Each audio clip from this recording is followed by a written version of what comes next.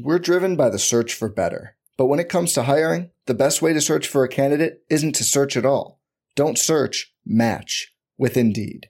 Indeed is your matching and hiring platform with over 350 million global monthly visitors, according to Indeed data, and a matching engine that helps you find quality candidates fast. Leveraging over 140 million qualifications and preferences every day, Indeed's matching engine is constantly learning from your preferences. Join more than 3.5 million businesses worldwide that use Indeed to hire great talent fast. And listeners of this show will get a $75 sponsored job credit to get your jobs more visibility at Indeed.com/Blue Wire. Just go to Indeed.com/Blue Wire right now and support our show by saying you heard about Indeed on this podcast. Indeed.com/Blue Wire. Terms and conditions apply. Need to hire? You need Indeed. You knew it! Why? You tell the story! Why? You tell the whole damn world this is bear territory! You knew it! Why? You tell the story! Why? You tell the whole damn world this is bear territory! You knew it! Why? You tell the story! Why? You tell the whole damn world this is bear territory! I'm coming, guys! And welcome to another episode of the Golden Bears podcast, the Bearcast. I'm here, Rob Hong, with my co-host as well, Andy. Hello. How was your day, Andy? Pretty good? Yeah, my day's been great. I got a massage midday. Wow. I feel awesome, nice and relaxed, fresh off a Warriors win, being at the stadium last night. It was awesome. This is why we had to push our podcast off for like a day, because Andy got last-minute tickets, and he got to go to the clincher, which was one hell of a game, by the way, last night. Oof. Your response was the best. Called in, said, "Hey, Rob, I just got offered tickets to the game." He goes, "You got to go. You got to go." There's no question. And you witnessed a pretty dang good Game 5. Yeah. I don't think you can, yeah. I told my buddy last night, the best basketball game I've ever been to live. Yeah. I've never been to a Warriors playoff game because I moved to Chicago, and then in 2007 I was in Florida. So... And they just got good again, so... That was my first one, and I don't know if it's ever going to be topped. unless you go to a game-clinching final. Yeah, see, unless I get real lucky. Yeah. All right, we got a lot to go through today, so let's just let's get on with it. Let's start with some Cal football talk. The first bit of news, it actually broke this morning from, I believe it's Coaches Inside or InsideCoaches.com. They released an article about Texas Tech quarterback Davis Webb, who's committed right now to Colorado. And in the article, it says that sources have told them that he is flipping to Cal and that he will be enrolling soon, and he will be making an announcement within the next week. Go Bears! I know. So he would be a grad transfer. He would only have 1 year of eligibility left. He threw for 44 touchdowns and 22 interceptions, I think, last season? No. Or 2 years ago. Yeah. Last season he was the starter, but he had a couple of injuries, and he just couldn't gain the starting position back once he got back from injury. 44 and 22, is that his career? It might be his career stats. That might be his career stats, too. But he did start as a true freshman. Right. And with that air raid offense in Texas Tech... I guess we have to look into that. And we didn't do our research, but first true freshman to start at Texas Tech since Cliff Kingsbury. Kingsbury, yeah, Kingsbury. Which is a cool little fact. Yeah. And then he got real hurt, and then lost his starting job. I mean, if there's anything to note about Texas Tech quarterbacks, is that usually they have a really good arm. You look at just the lineage of the systems they played, throughout Mike Leach's career there, and then now with Cliff Kingsbury there, it's the same type of air raid offense, and everyone remembers the Graham Harrell to Michael Crabtree days. Yeah, so I remember Crabtree because he was going to be my future Hall of Famer on the 49ers that never was. That offense and that system, it looked, watching the highlights today, it looked super familiar. The way the line plays, and I don't know. What was your take? I mean, the guy looks good, and if the reason we're going after this guy is that we want one of the younger guys to take over next year. We just want them with one more year of seasoning, just sitting on the bench learning it. I mean, it makes sense, right? You look at people talk about how, okay, we got a new offensive coordinator. There won't be that much of a difference, but there will still be a difference. Yeah. And those guys were under Tony Franklin's system for 1 year for some guys, 2 years for others. Yeah. And now you make that switch, and now you let the younger guys that you want to take over sit back and watch the new offense, quote unquote. Yeah. And then you have an experienced 4-year quarterback that comes in, could play 1 more year for you, and then you pass it on to the young guys who watch this offense unfold. I like that. It works. If that's the plan, I'm all on board for it. I think part of me is a little sad that it's not Chase Forrest because he's got a really cool story and just seems like an overall like pretty calm, quiet leader type. And I was hoping that would translate. But I think if anything, this is not a certainty, but it's certainly something that gives us more momentum. Yeah. And competition will always be a good thing to have. And if it is Davis Webb, so be it. I like the last name, and we have another Webb on our team. Yeah. I mean, I think what people have to understand is that even though he's coming in, that doesn't necessarily mean he's the guaranteed starter. Yeah. He could come in the fall and he could stink it up bad, and one of the other guys just becomes a transcendent talent over fall camp before they head to Australia. And this is a very, very big hypothetical, but worst case scenario. Yeah, I mean, worst case scenario, you have a grad student starter. I mean, You look at what happened with Michigan this year, right? Harbaugh comes in, they get grad transfer quarterback and Josh Rudock, Jake Rudock, I think. He plays that 1 year. They have a decent season. They didn't have a bad season. They killed it. Yeah, they killed it. Everyone remembers the Michigan game. Yeah, how could you forget that one? Yeah. So, I mean, if you look at it from that standpoint, I don't think that's a bad idea. And, for me, I look at this and I put a little asterisk. Tate Martell just decommitted from Texas A&M. His favorite coach, Jake Spavital. We offered him a couple weeks ago and he said an offer from my favorite coach. Yeah. I mean, granted, I don't think we're in the driver's seat for this, but if we do manage to pull him, you have a very, very interesting quarterback battle next spring and then in the fall as well. If Davis Webb is the starter, absolutely. I think with Tate, I don't know, man. At this point, right? Jalen wasn't considering Cal. Nope. Demetrius wasn't considering Cal, and now we're hearing the same thing. I think a lot of even before Demetrius committed, they ran that prediction sheet. The 24/7, the crystal ball. Yeah, exactly. Nobody chose Cal. So shattered the crystal ball. I'm going to use the phrase, why not Cal? Yeah. We can definitely pull our own weight right now. We're bringing in these higher class recruits. We're delivering on what Sonny said he wanted and saw in Cal in the first place. I don't know where we're at with his ties to Ohio State. I read today his dad went there, and he has another connection there, and I'm a little weary of all of that. And why not? Because we've been there. Yeah. That stadium, that place is pretty geared around football, but what an awesome opportunity that would be. And I don't know, man, I kind of fell in love with Gilliam and Viramontes and those two guys specifically watching their tape. Victor was like watching freaking, somebody was going into the draft, doing the training, and I was like, okay, this guy is huge, he's fast, and he's got a big arm, he's going to run people over. You definitely cannot arm tackle that guy. It's pretty insane. Exactly. But getting back to Davis Webb, his tape, the only thing that I really was able to see was his either Holiday Bowl footage that Texas Tech had. And it was good. There were some good throws. There were some kind of his motion's all right. If I'm not a quarterback guru or anything, but from what I was able to see, there wasn't anything I was blown away by.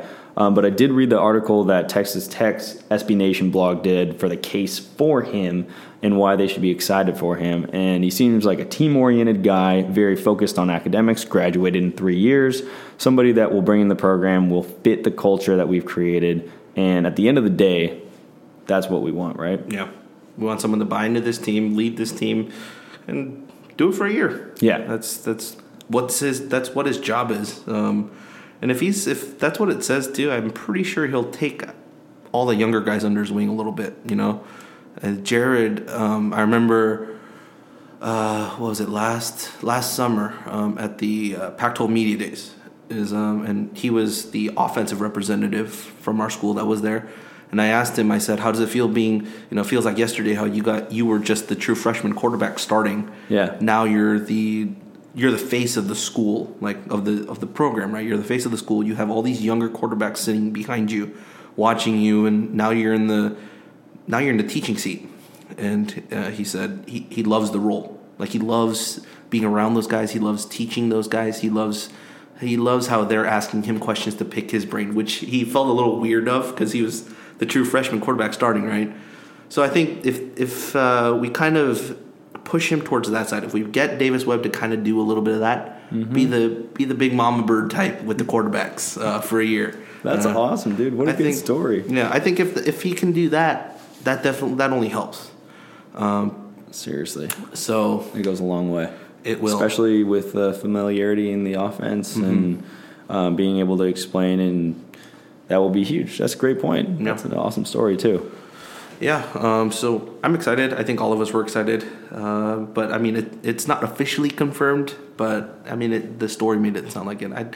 I do take these stories with a grain of salt that always say, like, oh, an unnamed source. Like, oh, my God, please, especially come on. when it comes from a site that's like, oh, yeah, I've never heard of that one. I was like, inside coaches? What is this? But, yeah, I mean, I think most people are excited for it, and we'll see where this takes us. On to the NFL for a little bit. Our wide receivers apparently have been lighting it up this past week. Rookie minicamp just started this past week. So, Jared's at his. Granted, Jared's here right now. He was at the Warriors game last night, too, sitting with Steve Kerr and Brandon Chaka, which is a really weird mix of three people if you think about it. Nick Kerr. Oh, Nick Kerr. Sorry. Yeah. Nick Kerr, not Steve Kerr. Nick Kerr. What if he was on the bench? If he was on the bench. Wow. But, yeah, apparently he's back finishing finals. It is a weird mix of people. I didn't even put that together when you sent it to me last night. I was like, oh, yeah, that makes sense. No, that is a weird group of people. Nick Kerr, Brandon Chaka, and Jared Goff. That's awesome. Yeah. You would think that Jared would have the money to get better seats now. Well, they have better seats than I did. I had great seats, but they were living a little bit of a better life. Yeah. But, yeah, so he's been lining it up. Apparently Kenny Lawler has been lining it up in Seattle.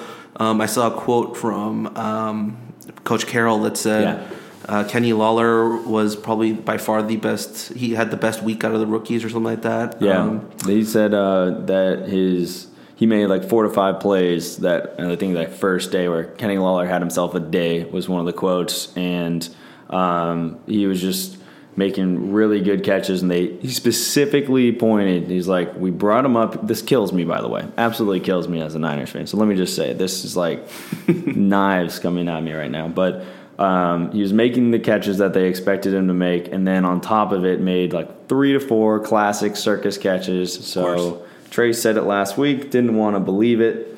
Sounds like they're really happy up there with him.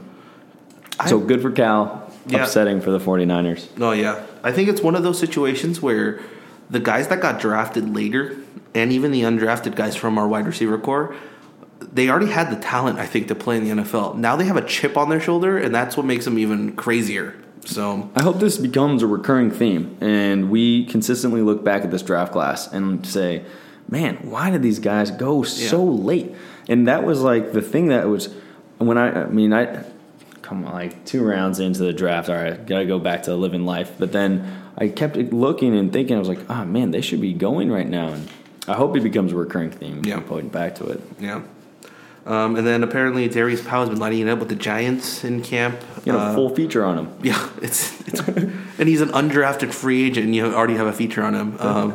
And like certain Giants fan pages on Twitter, they like put up little highlight reel vines of him at Cal, like the run against Air Force in the Armed Forces Bowl on one of his touchdowns, and they were just showing that off. They're like, this kid can play. We knew that. I think all of us knew that. The entire world just didn't, apparently. And I didn't hear anything about Harris with the Redskins, though. So Same thing I heard previously. Is just big body receiver. They expect a lot from. Good results so far. Yeah. Yeah. And then with your beloved 49ers, Bryce Treggs, he's just... That must be weird. Just like you're in Berkeley, you played here for 4 years, and then apparently he moved down to LA to like train for for the draft and so on. Oh, I didn't know that. Now he's back up here. Yeah, welcome back. Welcome to the better half of California. So I read a little bit on the Niners blog because I check in, and they just did a quick scouting report on Bryce, and they were really favorable of the potential that he had as a receiver in Chip Kelly's offense. So I haven't heard anything directly out of the mini camps, but I think ultimately he seems like a good piece. He's got good hands. He's super fast. He's a really bright guy. I think he'll be great. Just run him in the slot. Yeah, all day. Yep, all day. Apparently, Anderson's been tearing it up with the Texans. That's the first one I heard out of all these guys. Yep. And there was like a picture of Steven with his Texans little rookie minicamp jersey on and his helmet and so on and so forth. Weighing number 89, by the way. Get to keep his number. Yeah, it was awesome. And he was just the caption was just like Steven Anderson has been amazing or something like that at Texas minicamp. So, oh my, that Texas offense is looking mightily good, passing wise at least, if he gets to play as well. Did you watch the Hard Knocks last year? I did not. All right. Bill O'Brien's an interesting guy. He's a good coach. I like him a lot. They had a rough start to the year last year, but if Osweiler's actually good, which I'm still not convinced he's actually good, he wasn't good for fantasy purposes. I know that for sure. No, he was not. But if he is, then that could be awesome. Steven's going to contribute in so many different ways for that offense. Mm-hmm. It's a really good opportunity for him, and I love what you mentioned with that particular article and him there. He's smiling, super big smile, and he's like, the most surreal part or something was getting here, and now he's there. And that's the same thing when he went to Cal. And you hear about these guys that consistently get missed on. We know one of them very well. His name's Steph Curry. I'm not going to say that Steven Anderson's going to be the Steph Curry of the NFL. But if he is, we called it at the podcast. We did. We're calling it right now. And then, of course, the last guy, I think this news broke just this past week, that Kyle Cregan signed with the Denver Broncos. Yep. I don't know if this'll stick. I mean, they lost a lot of guys on defense. They do need another edge pass rusher. And if he lines up on the opposite side of Von Miller, on certain set plays, he could do some damage. He could learn a lot too. Cregan was one of those guys I was surprised didn't get picked up faster. Yeah, because most of the other guys got drafted or got signed on the last day of the draft. Yeah, right after it was over. Immediately. So it was exciting to see he's there. He's with a couple of former Bears, and to see that. I mean, I can't get that weight room video out of my mind. Every time I see his name, I just go back to that weight room video and him. If he's that strong, strength goes a long way in the league. If you can push somebody off their block, you can make a living for a long time. Yeah, may I remind most people that, some people have said, oh, Cregan only had one great year. Maybe remind you, he had mono the year before this past season. Yeah. He didn't play a year of football. He was bedridden, basically, for a year. He was facing doubles almost every game last year. We didn't have anyone on that line that was truly creating havoc the way he was. And every time on defense, he would be the one I'd focus in on. Just watching Cregan, and he would always be troublesome. Now, with two guys on you can't be that big of a force. But he stood out. And he stood out in the, was it the Shrine game? Or he stood out there too. So I hope he makes it. He definitely deserves it. The guy works hard. He was so much fun to watch. The hashtag that we usually used this past season with Cregan was release the Cregan. Yeah, love it. I think we might have to change that just because the term release in the NFL does not coincide with something that's positive. That's a good point. So maybe unleash the Cregan might be a better one. If you have any other ideas, let us know, because for right now, Release the Kraken doesn't work. We don't want them to release the Kraken. I like Unleash. That's a good one. I think that's the only word I could think of to replace release. But yeah, that definitely does not bode well for him if we keep saying release the Kraken. All right, Unleash it is. Here on out. Yeah, moratorium on release. Hashtag unleash the Kraken. All right, on from the NFL back to the Cal football program recruiting. We just got a commit this past week. I believe it was a week from today, or a week from tomorrow, so Friday. So last Friday, Jeremiah Hawkins, who is, we'll give you a little asterisk about him in a little bit because he probably sounds a little familiar to most Cal fans who follow the depth chart and all the recruits we get. But he's a 3-star wide receiver, 5'9", 168 pounds, recruited by Jacob Peeler. Scout.com has him rated as the 96th best wide receiver in the country, the 13th best wide receiver in the West, and the 12th best wide receiver in the state of California. So, the little asterisk I wanted to talk about, I actually texted this to Andy a couple days ago, and he was like, wait, really? It's not a typo? He is the uncle of Cal safety Jalen Hawkins. Yeah, so, I don't get it. Yeah. I don't get it. So the only because they would be Jalen would be 2 years older than Jeremiah. Gotcha. So the only thing I have is if you've seen Father of the Bride 2, which of course I have not. You have the daughter's pregnant, and then his Steve. Oh God! Oh, why is his name blanking me? The comedian. His wife. Steve Harvey? No. His wife is also pregnant. Okay. And they give birth on the same night at the same hospital. So his daughter got a very, very younger brother. And she has a son, so that she becomes uncle, right? Mom's kid. Yeah. So that's the only explanation I have is just, I mean, granted, it's not something we need to delve into deeply. So what you're telling me is that just a really, really late kid. They were in the hospital. Yeah. But yeah, awesome. But I mean, that's a really cool thing. I don't know how weird that would be though. Like, do you call him uncle even though he's 2 years younger than you? Because that's how the family tree would work. But I mean, he looks good. In terms of his football stuff, I just watched a short video of his tape. He looks good. He's just looks like that prototypical slot guy that we want, speedy, and makes people miss and just keeps going. And his tape is excellent. Yeah.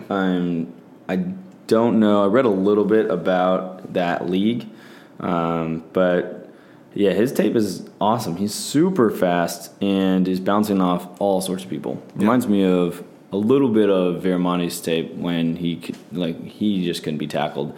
There was one play where he was coming down the right sideline and a defender literally had him almost by the jersey and tried to flip him over, and the defender flipped over instead, and he kept going and bounced off to the left. And I was like, man, I mean, tape is tape. Yeah. And I at one point had a good-looking tape that my friend filmed on an iPhone back in the day. So, that being said, I was really impressed. He looked, once again, wide receiver, offensive player. But I'm excited, especially with the Hawkin tradition. Bring back the Lavelle. The Lavelle Hawk. Yep. Yeah. I think it's a good one. It's probably one of those under the radar type recruits where, I mean, it's not one of those big name like Demetrius Robertson or even like a Jordan Duncan type, but he's a 3-star guy, comes in, they just groom him to be either an inside or an outside guy. I mean, he was recruited by Jacob Peeler, so the staff has done a real good job of getting those diamonds in the rough, and with wide receivers, I can only imagine that this was a really good find for them. Yeah. So I have all the confidence in the world in their ability to find solid wide receivers. And Trevor Davis was 3 stars, right? That's right. And we forced him to transfer basically. Now he's on the Packers. Yeah. Oh boy. Rodgers to Davis. That's what it meant. I'll be watching a lot of Packers games just to see if Trevor makes it on the field, which I think he will, at least for special teams. But that's another topic for another day. On to some basketball talk. We have one scholarship remaining now.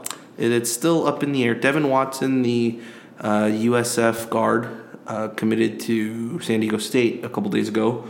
The Martin twins from NC State are no longer looking at Cal because we only have one scholarship left. Right. And so I believe Canyon Berry, the son of Rick Berry, has chosen somewhere else to go to school. So, yeah, I know. Darn it. Yeah. So we only have... The only hope left is the big Polish guy who visited us last week, Dom Oleśniak. I think that's how it was pronounced. Oleśniak. That was well done. Yeah. So 7-footer, of course, we've talked about this. 7-foot center from Drake would have 3 years of eligibility left, would have to sit out next year. So he visited, apparently had a great time, and he is now pretty set on where he wants to go, and he just has to make the formal announcement. So hopefully it's us. That would mean next season we would have 3 7-footers on our team. That would be pretty insane. Yeah, it'd be awesome. Yeah. And I mean, certainly hope he does. What about the UNLV? The Jordan Cornish. Yeah. He decommitted. No, the other one. The other one. The one that was a UNLV commit. Oh, Jalen Fisher. Yeah. He committed to TCU this past week. That's right. Yeah. Totally forgot about that. So, and that was a real quick turnaround too. Did not realize you could choose TCU over Cal. But he's going to TCU. He's going to Texas Christian, home of one of my favorite running backs, LaDainian Tomlinson. And so, a little more basketball talk. Jaylen Brown was just invited to the NBA Combine. Yep. Along with a lot of other players. I think they said that this is the first year that they've had like this amount of underclassmen. Yeah, not surprisingly. It's incredible how many underclassmen, and it's supposed to be a very weak draft. Yeah. So everyone's, I mean, even from the pack, there's a lot. But yeah, unfortunately, Tyrone didn't make it. No, he did not make the cut. And people were saying how for the underclassmen kids, if you didn't get an invite to the Combine, most likely means you're not getting drafted. Go back to school. Oh, really? That's what a lot of experts were saying on Twitter is. If you didn't get that invite, then you're probably not being looked at right now. Yeah. And that doesn't mean you might not get like calls from teams to say, hey, come work out for us. But yeah. And those are teams writing down who they want there. Exactly. So yeah, that's a good. So they have all the way until what day in May to? I believe it's the 25th. Yeah. Okay. I think it's like 2 days or the day after the Combine that they can come back to school. Yeah. Granted, that's as long as they didn't sign with an agent. Gotcha. So. Oh, that's an interesting dynamic right there. Yeah, I mean, they just changed the date this year. Huh. So it used to be, I think, the date to go back was before the Combine.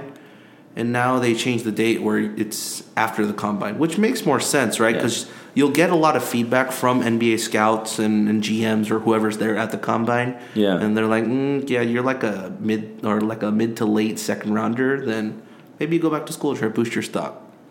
So. True. I mean, it would look really bad, too, if you had all these people leaving from college, getting rejected from the NBA, and then scattering, like, to Europe and China, and then not necessarily. You don't have an education yet. I mean, you have partial education, and then you also don't have a consistent full-time income. So I'm glad they made that shift. That makes a lot of sense. Yeah. So... we're looking at we'll look specifically at Jaylen Brown right now because Jaylen is on NBA Draft.net. He is rated to go, I believe, eighth overall to the Denver Nuggets. Yep. I think ESPN has him at Chad Ford on ESPN has him at 10. Bleacher Report had him at 3. Wow. Yeah. Wow. Okay. So, yeah, as you can see, it's all over the place in terms of Jaylen. And nobody knows where the teams are yet. So no, and that'll happen next Tuesday. The NBA lottery is May 17th. So fingers crossed, my Lakers get to keep their pick. Fingers crossed. Oh, God. But, yeah, let's look at this. Let's look at just some of the worst teams in the NBA this past year because that's most likely the team that Jaylen is going to go to. Fair. So Andy, who do you think is a good team or like personnel wise? So regardless of how they play or their coaching style or so on and so forth, what team might do well with small forward Jaylen Brown? Oh my gosh, what a question. Oh man, I don't know.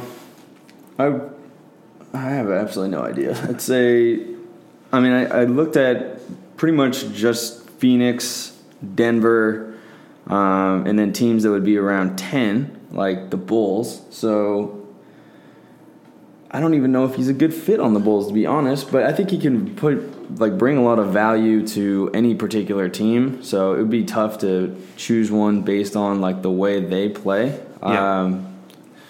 I don't know. What do you think? I mean, personally, I would love to see him on Phoenix. Yeah.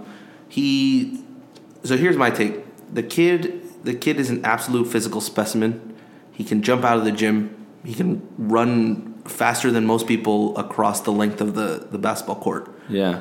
That being said, he can also dribble really well for a small forward. As we've seen, he made some terrible passes and got pickpocketed sometimes.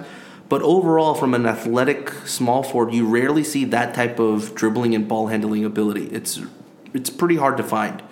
So you put him on the court alongside a healthy Eric Bledsoe, and you have your center Alex Len, who's a pretty dang athletic center as well. And then you run the floor with those three guys. That's a pretty good fast break team you got going. And then you got Devin Booker trailing as your 3-point threat. So I think that triumvirate right there is athletic. You got 2 slashers, 2 ball handlers, 2 passers, and I don't know, maybe Jaylen could develop into a knockdown 3-point shooter, which I think he has to in this league these days. Mm-hmm. And if he does that, then you got Eric Bledsoe at point, and you can station the 2 of them in the corners for the short 3. I mean, you have a pretty decent offense right there. Yeah. We can look at the contribution. Crab, we can use last night's game as an example. Allen Crabbe played awesome. So he's getting paid this summer. Yeah, he's getting paid. Yeah, he played so well. So we've seen the ability for somebody like that to come in and contribute in major ways. And granted, Allen's jump shot was a lot better than Jaylen's at their respective points. Yeah, he had a longer period of time. That is true. Yeah, he played 3 years. Yeah. But I think Jaylen's going to develop that mid-range jumper. I mean, you said it was working pretty well against you, right? Yeah. So. Oh Lord. I imagine him being a pretty good fit there. He could be a good fit on a team like Denver. I don't know. Maybe he'll head up to go to Sacramento, go to the Kings, and go with that disaster of an organization. But him and Rudy Gay. Oh Lord. They might. I think they could use somebody that can come in and contribute and not burn out as their draft pick between Jimmer Fredette and Thomas Robinson and Ben McLemore. They could use someone come up there that's going to be able to contribute. I look at him as being more of like a safe pick.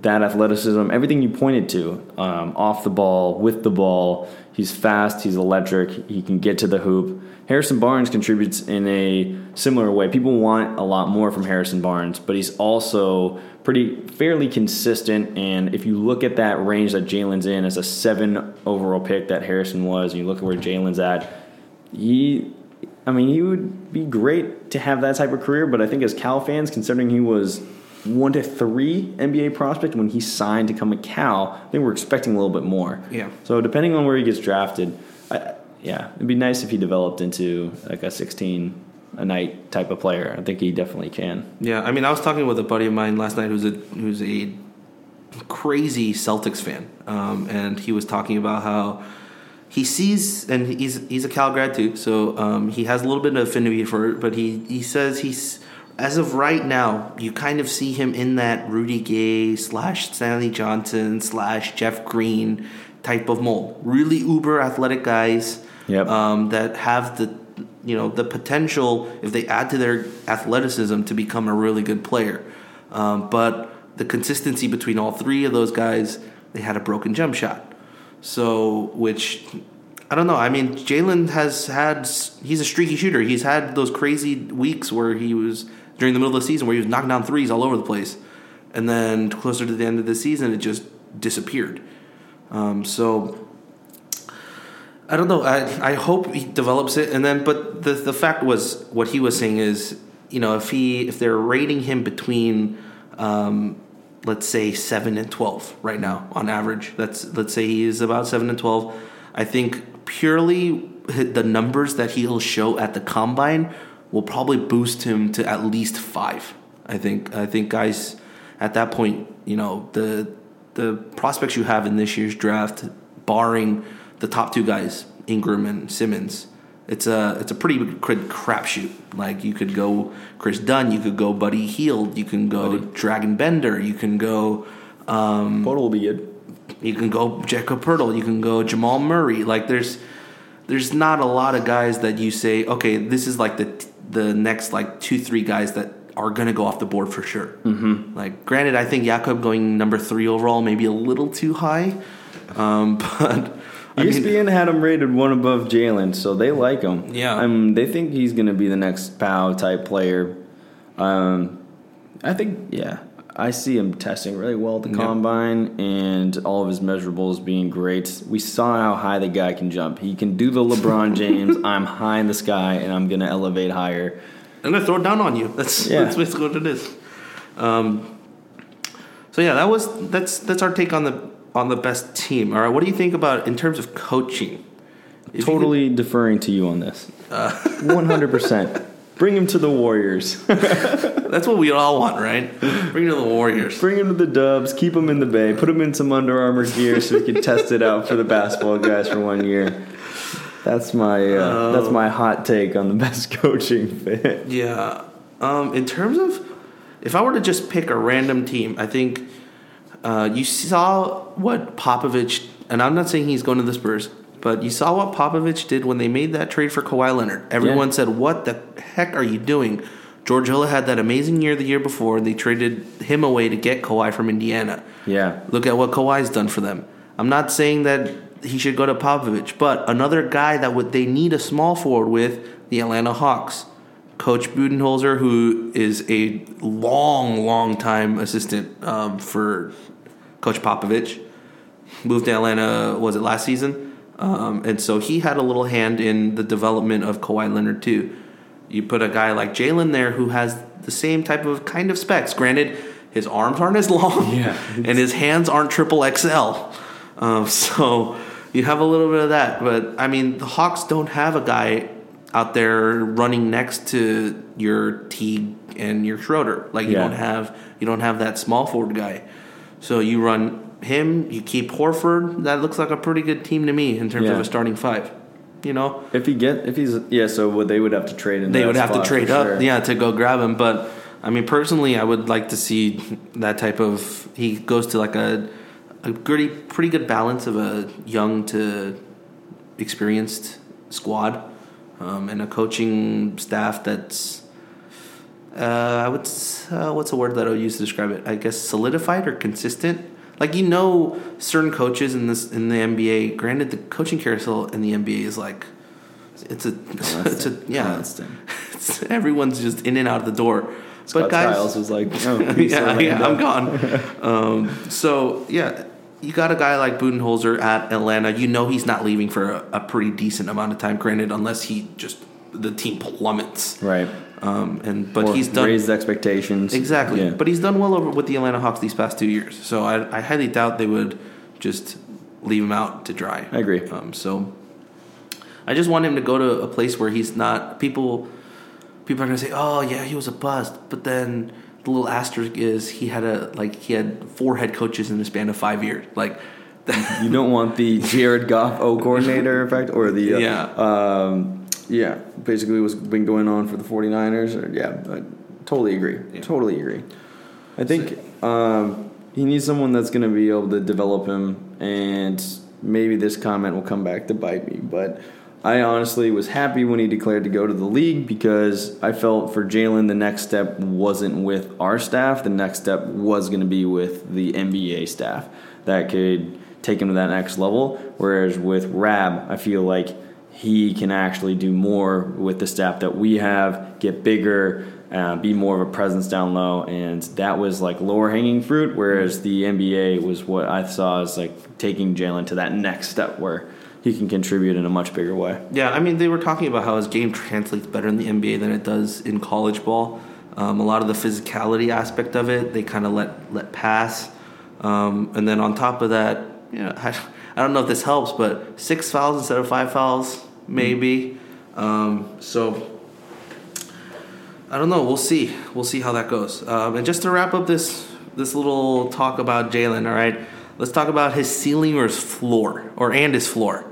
So if you can make a comparison to any current NBA player or past NBA player, who do you think would be his comparison in terms of ceiling and floor? Ceiling, Jimmy Butler. What are your thoughts? Yeah, I think that sounds pretty sound. It was the same kind of talk, right? Athletic guy, athletic 2-guard, can guard multiple positions, can run the floor really well, and is a pretty good offensive creator for himself and for others. So, yeah, I could see that. I could definitely see that. It's approved. Yeah. Floor.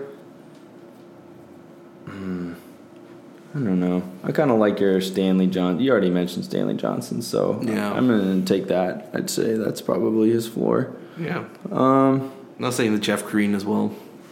Yeah, I mean, Jeff Green's been a consistent contributor on an NBA team for a long time. He's a good player that adds a lot, and yeah, I just don't see him being a bust. It's really hard for me to see how he can't contribute to a team, whether it's in a reserve role or whether it's in a starting role. You look at teams, and the Warriors won 73 games, and we started Harrison Barnes, a lot. You look at there's just players that can fill roles very, very well, and Jalen is incredibly bright, seems to be a very excellent teammate. And I think overall he has the ability to contribute on those levels. With athleticism alone, he should be able to have a lengthy career. Yeah, I think the only thing is that people use the word bust really freely. Yeah. And it's like, is he a bust if he gets picked second overall and doesn't pan out to be an all-star? In that sense, he's a bust. But is he a bust if he ends up playing in the NBA for 18 years? Correct. We just had this debate with my friend group over text with said player I've been mentioning a lot, Harrison Barnes, of if you're drafting at 7, what are you expecting from that? Is Harrison considered a bust because your expectations for a 7 pick are higher? Or is the organization looking at it and saying a guy that averages 12 for us and contributes off the ball a lot, maybe that's what they expected that you can get a whole lot worse. You can get Anthony Bennett, right? And there's definitely places you can go. But, what are your expectations if you draft somebody at 7? Because I went back and looked at all the players that had been drafted at 7, and none of them are blowing anyone out of the water. So except for Curry. Well, Curry was 6? 10? Or 10, yeah. He was actually lower. He was lower. And Clay was 11? Yeah. Yeah, we had some good times in those drafts. Yeah, so what about you? What are your ceiling and floor? I think ceiling's just about the same. I think that ceiling comparison makes the most sense. Jimmy Butler does make the most sense. I would say Kawhi Leonard type maybe as well. I think demeanor-wise, he does fit the Kawhi demeanor. Totally. He's not the outspoken guy. Ivan is the outspoken guy, especially when you're seeing them play on the court. And if you sit... this is how I know the difference is if you sit like close to the court in any fashion and you have Ivan on the floor, his screaming to call out for the ball is like insane. That's funny. I didn't even hear it. He posts up and then I remember this distinctly from one of the games at the beginning of the season. Sam Singer dribbles the ball up to the court or to start the offense, and he establishes himself on the blocks. And he goes, "Sam, give me the ball, Sam." Give the ball, Sam. Like he's just screaming it out, and I love that. That's what you want from your big man, right? That's you want him to call for the ball. That is awesome. So, but Jalen's not that type. He's if you didn't know, he's a vegetarian, and he's just I don't know what that has to do with anything, but he plays chess. Yeah, like there's a lot of things that people don't know about it because he doesn't really talk about it that much. He just keeps himself it's basketball all day, every day. Like, that's just all it is for him. So, like, I always bring this up, is that his hard-working mentality is something that you can't teach. And the biggest thing for me is I went to practice before this season began, before they went to Australia. And the first thing I noticed was they did practice like the football team, like the periods. And you have little, maybe like 2-minute intervals to grab some water and grab a breather. He didn't rest. He would get one of the graduate assistants and ask him to rebound for him, and he would just shoot threes the entire break. Wow. Would not stop shooting. That's awesome. There you go. That's the Kobe. Exactly. That's the Kobe thing, right? It's that you don't stop. You're always trying to better yourself. And I think that's only going to help him. Yep. People can talk as much as he want, and he's not going to get affected by it, in my opinion. I work in education, and it's not written in stone, but those that come in that are not necessarily quiet, but humble and show the willingness to listen are the ones that are most successful. The ones that come in and are more outspoken or believe that they know a way that might be better, those are the ones that tend to struggle. And I'm not saying this has a direct correlation, but in some ways, what you say about Jalen and the traits that he embodies are those that I would look for in someone that I would want to have on my team, because they're very coachable. And if that's truly, and that is what I think, and I think most of us, what we think he needs is just to be coached up a little bit more. If that's truly what he needs, and he's super eager to get that, there's no reason not to expect that he'd be successful. And it seems funny to say that not every guy would have that. As someone who's worked with a football team and been around it, not everybody has that attitude. It's just not there. Yeah. Some people think that everything's going to come to them. That's the way it had. Why think differently? That's the way life is. It's been like that for like 5 to 8 years. Like, why would you think anyone? Exactly. Yeah. Exactly. So I'm excited for him. I think your comments will end up standing and being like very, very true as he goes forward. Yeah. I mean, we can start looking at where we think he might get drafted next week when the draft selection list is fully solidified. Let's do it. We'll have our little mock draft going for the NBA. I like it. We can put together our own, mark it up. Exactly. And then we can compare it when it actually happens and see how well we did. Yep.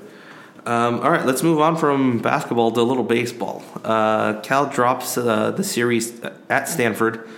They win the first one 4-1. They lose 5-1. They lose 6-4. So they're now 11-13 in the Pac-12 and 25-18 overall. This is not looking good. It is down. It is spiraled out of control real quickly, and we need Dalton Jeffries back really quickly. What's the timetable? I think about another week for Dalton to come back, but the season's over in like another week and a half. Oh, excellent! So perfect, great. I still don't think, unless we like plummet even more in the Pac-12, I still think we make the College World Series. It's just we won't be able to host any games. That's pretty good, at least. Yeah. So my expectations. Yeah. I'll tell you, Cal Tennis is doing great. That's right. And Cal Rugby, by the way, just won a national championship again. Yeah. And I didn't know this, but apparently Jack Clark just got inducted into the California Hall of Fame, like for our athletics department. That's awesome. It took him this long? Yeah. Wait, our athletic department? Yeah. The California athletic department, not the state of California, like just Cal. Just Cal. What? It took him that long. How many championships do you have to win? I don't know. I don't know what it is. What has he won? Like it's double digits, if I remember correctly. I thought when I was in school they were up to 27. Yeah, something like that. Yeah. If not, this year was the 27th. Yeah. So I don't know. I guess it took the 27th to do that. But I mean, football, we're still. Sonny's got a ways to go. He wants to get into that Hall of Fame because we're gonna need quite a few more championships. Since we're talking about that, and we have a question from a fan that we're going to get to in a little bit. Let me ask you: if Sonny wins a Rose Bowl, or if he gets us to one of the big four bowls, right, and he wins it, is that Hall of Fame worthy in your opinion? At least just our athletics department Hall of Fame? Let me put this in perspective of my own view of what I expect in my lifetime. Do I expect to win a Rose Bowl? At this point, I'm age 28. No. I cannot imagine it. Now, I couldn't imagine the Giants winning World Series, and that happened. So I know it can happen. Well, we didn't think the Warriors were going to turn around and be this good and this really good. That happened. That's also a great point. So we've seen it happen. So you know what? Why not? Let's err on the side of optimism. If Sonny wins a top 4 bowl game, yes. Do I think? Yeah, he'll go down as definitely one of the most famed coaches in Cal history. We have famed coaches in Cal history. We have a lot less. So I think he would even have that. I mean, Tedford's career, he is pretty highly revered, and he left our athletics and academics in the absolute tank.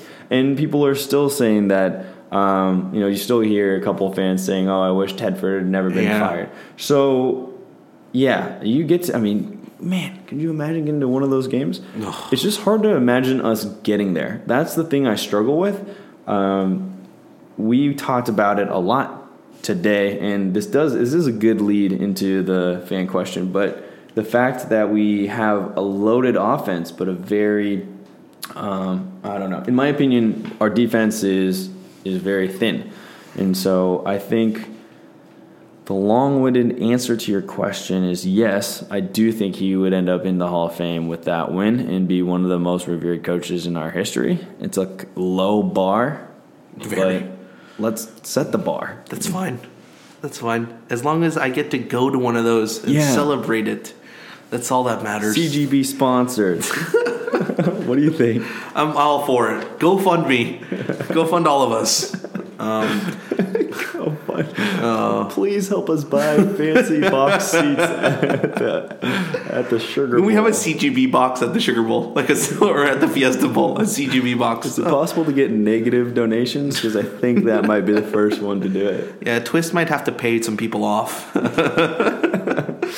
All right. We have a question from a fan from, I think his name is Mike Dimmond, because his Twitter handle is Dimmond_Mike. So Mike sends this question. He says, he wants a discussion of Dyke's seemingly inability and lack of interest in recruiting any kind of talent and speed on defense.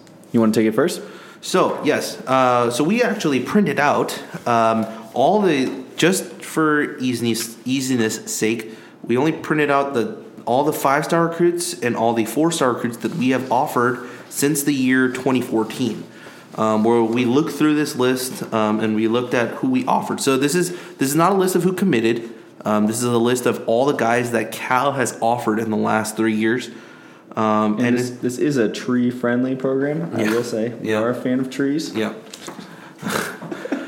So, I mean, I have the 2016 list here, which is this year, this class that'll be freshmen this fall.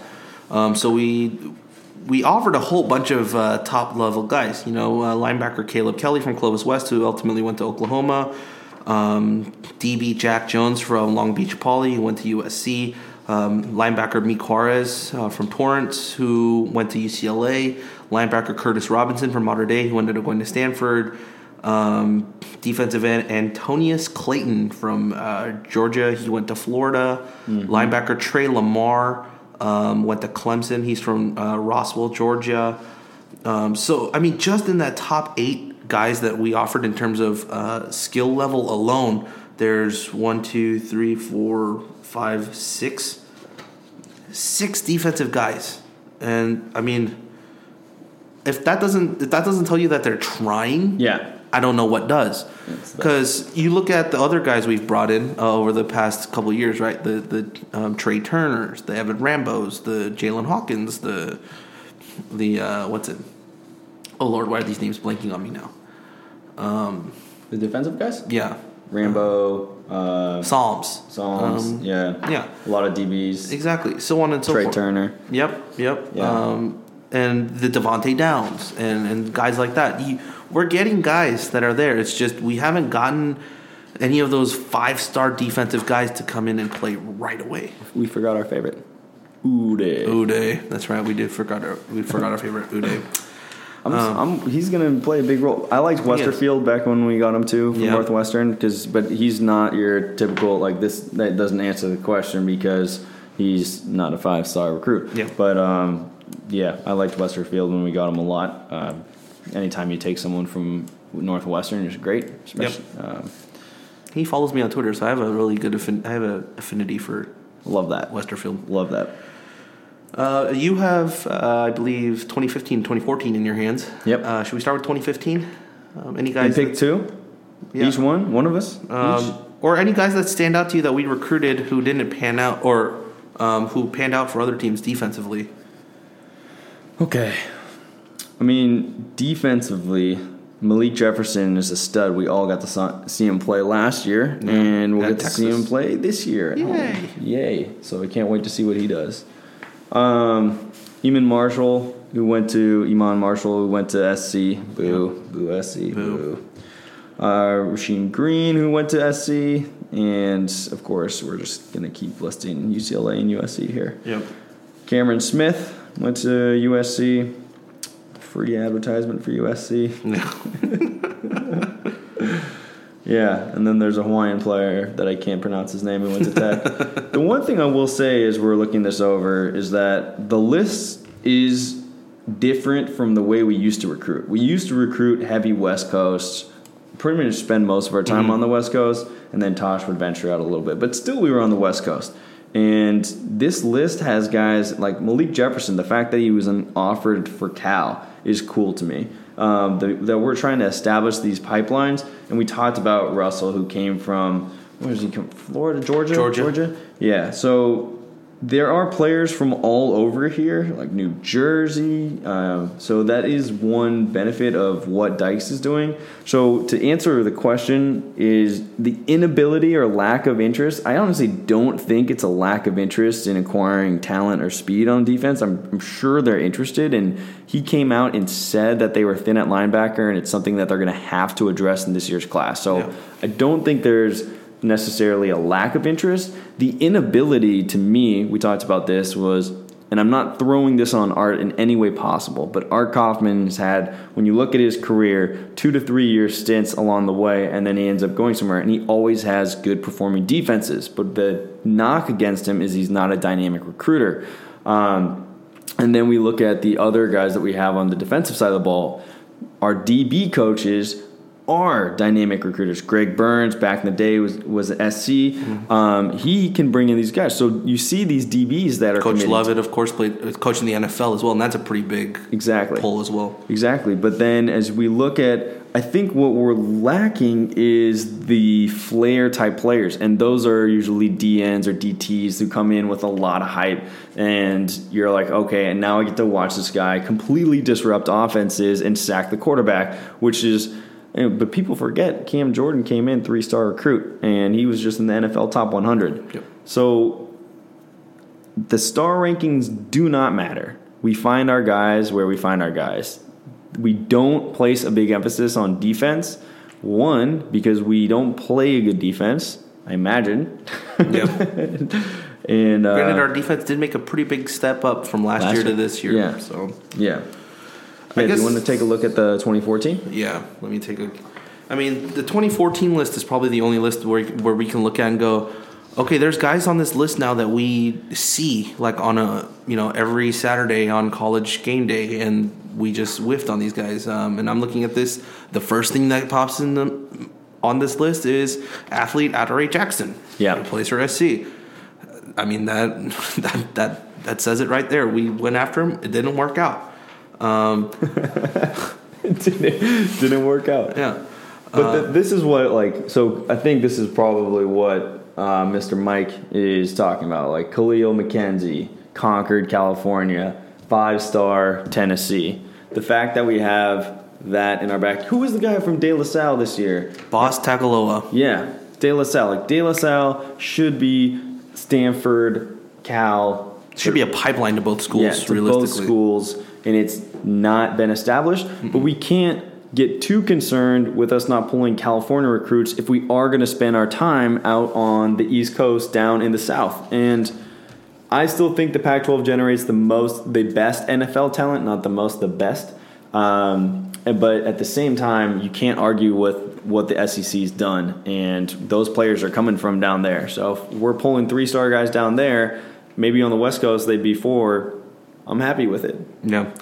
I think that's the big debate, right? Is you bring up the SEC talk, and in terms of recruiting, this is how I look at it. If you're a recruit, it's the allure of going to one of these Pac-12 schools, being drafted number 1 overall like the Jared Goffs, being touted as one of the best quarterbacks to ever play the game, as in Aaron Rodgers, one of the best running backs to ever play the game, Marshawn Lynch, winning a Heisman like Mariota. Like, it's just, you can look at the high-profile things like that, right? Or winning a national championship with like Matt Leinart and Reggie Bush, who also won a Heisman as well, who technically didn't because he got it taken back.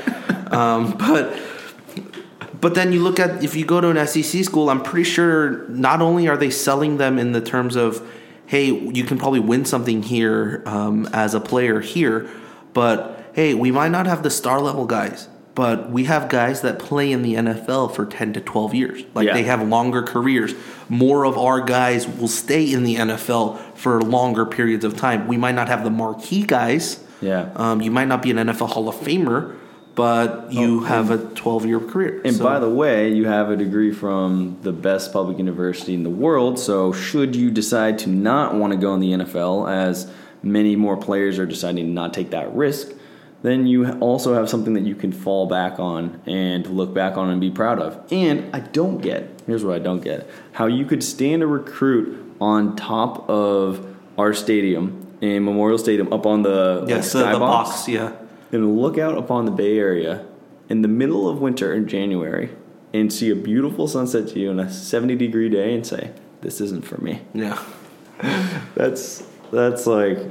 Granted, the asterisk I put on that is, how many times do you think those guys ever go back up there? That's the question I had. Is you see all those recruiting photos of those guys up on the box, right? And they're like, can't beat this view, so on and so forth, Berkeley, Cal.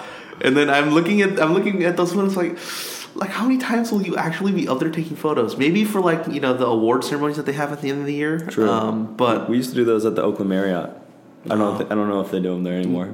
Probably not. I mean, you got a pretty good place up there.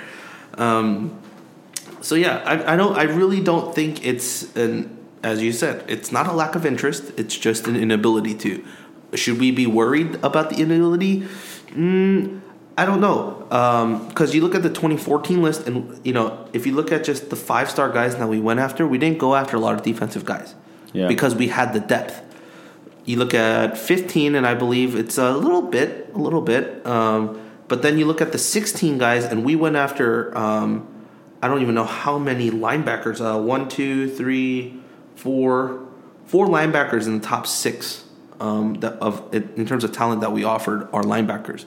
So they're recruiting based on need, and they're recruiting based on what they perceive they need the next year, not necessarily this year right now. Correct. So that's the only thing, right? Is can you if that's the way we're going to recruit, that's fine. But you need to pull at least one of these 5-star guys so that you can fill it in next year and not, just be twiddling your thumbs and just hoping like a safety like Daron Brown turns out to be the next Suak Cravens on the Cal team, right?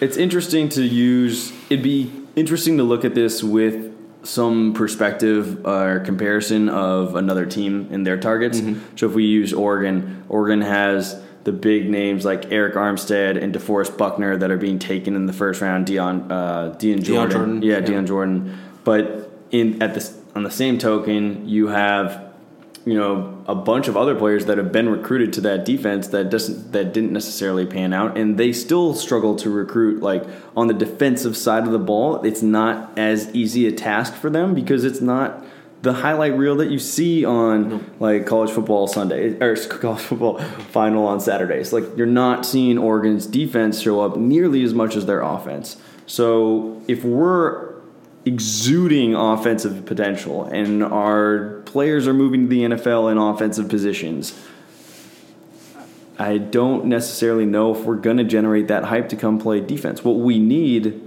in my opinion, would be something like what happened with Jalen and Ivan. People that come in, see the opportunity to play right away, and take that upon themselves to try and revamp them on their own, and then maybe get a former player in here that knows how to sell Cal as well as Rob over here does, and make that happen. I mean, that's the one thing I like about Dykes, though, and we'll end it on this point, is he's brought in those alumni, right? Excuse me. Javid. Yeah, Javid came in for a little bit. Austin Clark. Andre Carter's helping out with the D-line a little bit. Yeah, that's awesome. Tarek Glenn is helping out with the O-line a little bit. Austin left us, by the way. Yeah. He left us and broke my heart. Yeah. Went to SC, Yeah. and now his profile picture is him in an SC shirt, and he's doing the deuces, and he's killing me. No. Yeah, but you got guys like that, and I can only hope. This is one of my big hopes, is that a really good running back just retired from Seattle, and his home is in Oakland, and he just opened up a store in Oakland on Broadway. He's usually there. I've run into him twice. What? Yes. Really? Yes. I heard he's a great dude. He's an awesome guy. Yeah. He's sitting right there. He's been to practices. He has. He's also played in a spring game. Yes, he did. That was a shocker. But he's right there, right? And I don't see why you ask him, hey, you kind of want to help us out a little bit? Just make a little friendly appearance? I mean, right now, he's not one of those Hall of Fame guys that only guys who watch old school tape like know of, right? He's one of the guys that the kids in high school right now are like grew up watching all throughout their middle school or their early high school careers, and guys that are seniors, they're like, oh, Marshawn Beast Mode. Like, everyone knows it right now. It's like in the hype of all of it. Yeah. Exactly. So why not use that name to its greatest? So true. Will Beast Mode sponsor Cal? Maybe Under Armour comes in on an acquisition deal. Maybe. Takes over the brand. All of a sudden. We can all hope. Oh, if Beast Mode takes off that crazy, oh my gosh, I should have bought stock. It'd be nice if Tony Gonzalez was also someone that'd be open to coming back, because he came back for a game this year, I think. He did. We have those relationships with Coach Rivera. He loves Cal. We all talk about that ugly Christmas sweater that he wore. Yeah. And then also, I remember just from this season alone, I think, was it week 5 or week 6 when we were week 5 where we were undefeated. We were 5-0. Yeah. And then on Sunday on NFL on Fox, I believe, is that where Tony is on NFL? I think he's on Fox or CBS, one or the other, one of those morning shows on Sunday. But him and Steve Mariucci were like, we got to talk about our Cal Bears for a little second. They had, they talked about it for a good 15 seconds or so on the air. It's so awesome. You can only hope that helps the recruiting process, and that helps, they're all offensive guys, right? But we just hope. All offensive guys. Yeah. Cam to me is the one that can have the most potential in coming back. Andre Carter's great. Brandon Mebane would be nice. He's just not as well known, but no, I can name a cornerback right now that was pretty good for us and was pretty good in the NFL. Yeah, Mr. Nnamdi Asomugha would be a pretty big pull in terms of an alumni help as well. So even who's the guy that played on Cincinnati? Oh my gosh, Delta O'Neal. Yes. Delta O'Neal. Yes. He'd be nice to have back. Let's just bring out all the alumni back. Yeah. Thomas Deku, come on down. Yeah, what's Deku doing? I don't know. Back. He was one of my favorites. He was so good. Thomas can come back down. Chris Connie. Chris Connie can come right down. He was one of my former roommates. Roommate his freshman year. Was he really? Yeah. At Clark Kerr? Yeah. Yeah, that's where I live. I was up in there. Yeah. Ernest Owusu. Yes, Owusu. Still a good. He's still a friend to this day, and he would be awesome to have back. I know he's out here a little bit. Yeah. That'd be awesome. So we had one more question that was based on this that we thought of, is if we can pick one recruit to flip to our team from the offer lists we have, who would it be? And do you have two guys? Do you have an offensive or defensive guy, or do you just want to do offensive? I'll do both. All right. You go first, though. All right. I will start with the 2016 list. I got both mine, actually, from the same year. I think the 2016 list, either one of the linebackers, right? Or either one of the linebackers or a defensive tackle. I think if we could have either flipped Caleb Kelly, Meek Juarez, or Boss Tagovailoa, all three semi-local area guys. Caleb Kelly, Fresno, Meek Juarez, Torrance, and Boss Tagloa Concord. So all in the state of California. That kills. But all guys. Exactly. Local. If we had gotten one of them, I think. Well, I mean, you look at Caleb Kelly and you look at Meek Juarez. Both of them would have started, I think. Yeah. On this defense, especially after Hardy left, I think that would have been wide open. And you just have the depth with Hamilton and Devontae and Ray Davison and all those guys. So, I mean, that would have been great. Offensively, from this list, I'm looking, and I think the first one that comes to mind is Devin Asiasi. He's the other Concord guy. He's the tight end. He's 6'3", 253. And he chose Michigan. But where does he fit in our offense? Exactly. He wanted to play a traditional tight end, which is why he went to Michigan. Harbaugh. Exactly. He's going to kill it. Mm-hmm. But I look at him and go, hey, if we maybe ran him as the inside receiver, I mean, that's a big... We run him like basically a Jimmy Graham, right? Is just you move him everywhere, and he's just a matchup nightmare for that defense. Yeah, exactly. Because if we run a spread offense, right, is the defense going to settle down in a 4-3 or a 3-4 just because we have that big guy? Because if it is, we're going to shred that defense apart. But if they want to keep up with us and they put in a nickel package, I mean, he's going to destroy whoever that nickel guy is playing on him. So... that would have been a defensive nightmare. So that's a really good pick. I like that one. Yeah, that's a solid pick. So those are that's the unknown. As long as he didn't want to play traditional receiver, but that's the only thing, right? He wanted to play a traditional receiver role or traditional tight end role. So, what about you? It's hard to argue against Harbaugh. It is. I love that guy. As much as I despised him at Stanford, I loved him on the Niners. He did. He was very good. It's just hard to imagine him coming into your room as a high school recruit and just being as goofy and downhearted and honest as he is, and not being like, I'd like to play for that guy. I mean, if the guy's sleeping outside your house waiting for the clock to hit 12 just so he can come talk to you when the quiet period ends, I mean, that's so awesome. Yeah, I think you'd want to play for that type of coach. Yeah, if he's willing to do that. Yeah. All right, so I'll use 2015 as my reference list. Mine are two very obvious picks, so they're going to not nearly be as interesting as yours. So the first one is Malik Jefferson, who is at Texas and was an absolute stud last year and probably going to be even better this year. And that would be addressing the most immediate need for us as well. On the offensive side of the ball, Josh Rosen down at UCLA, he looked like...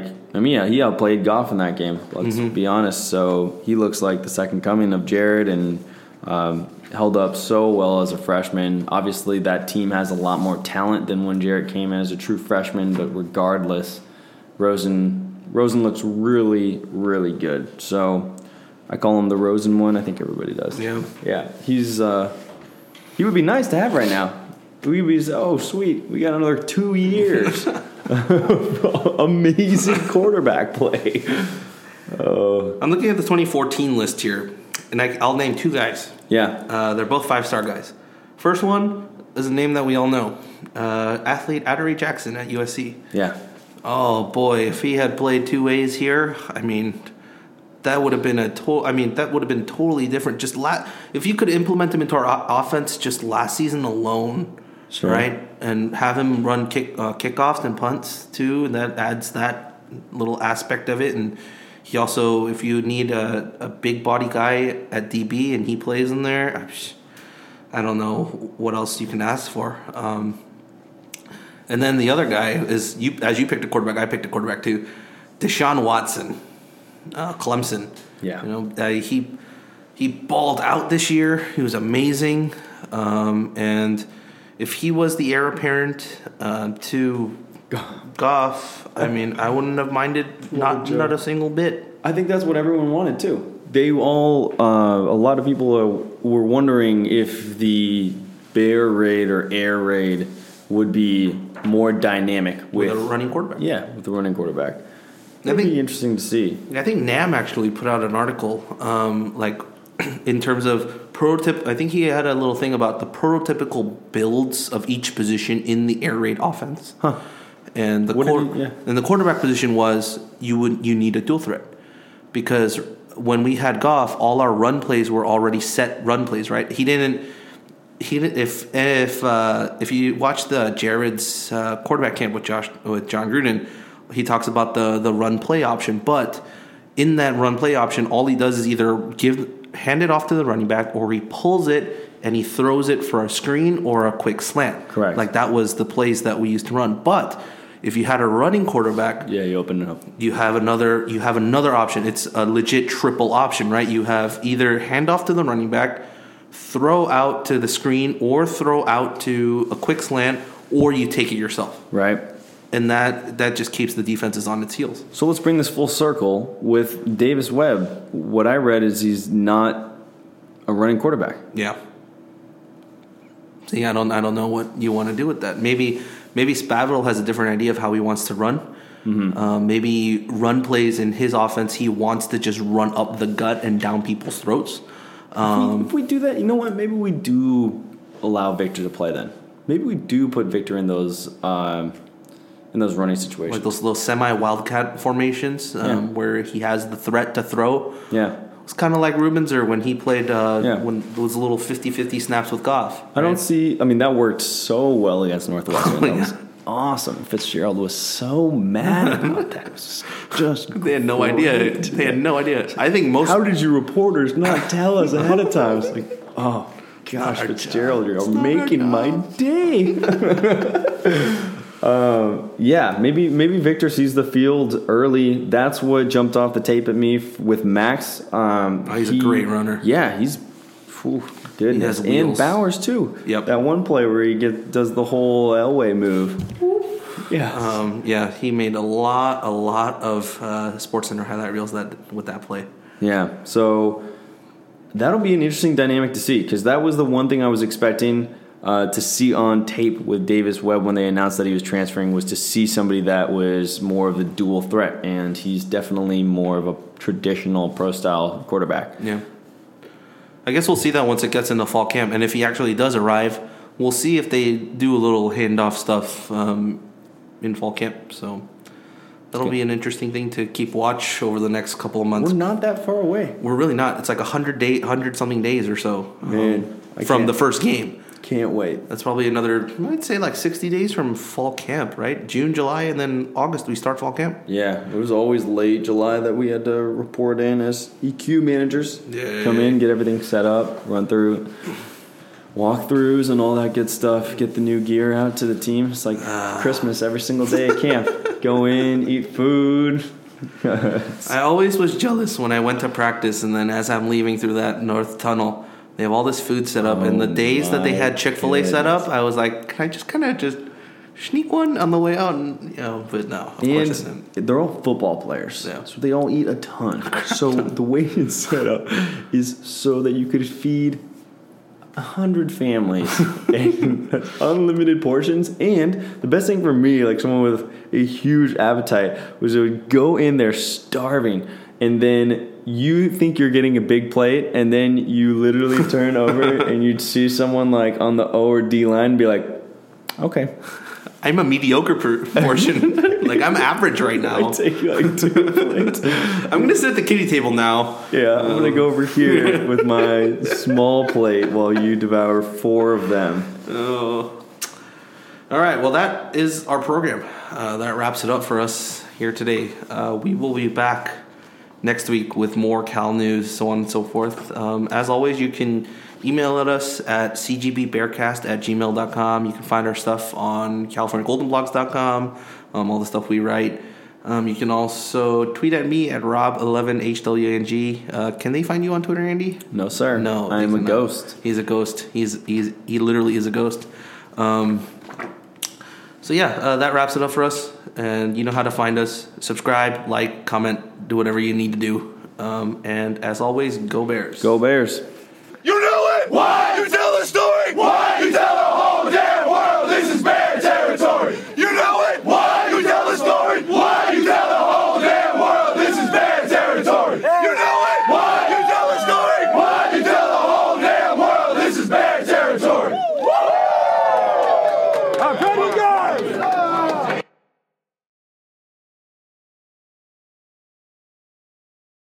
I'm Mark Chapman. Welcome to the Planet Premier League podcast.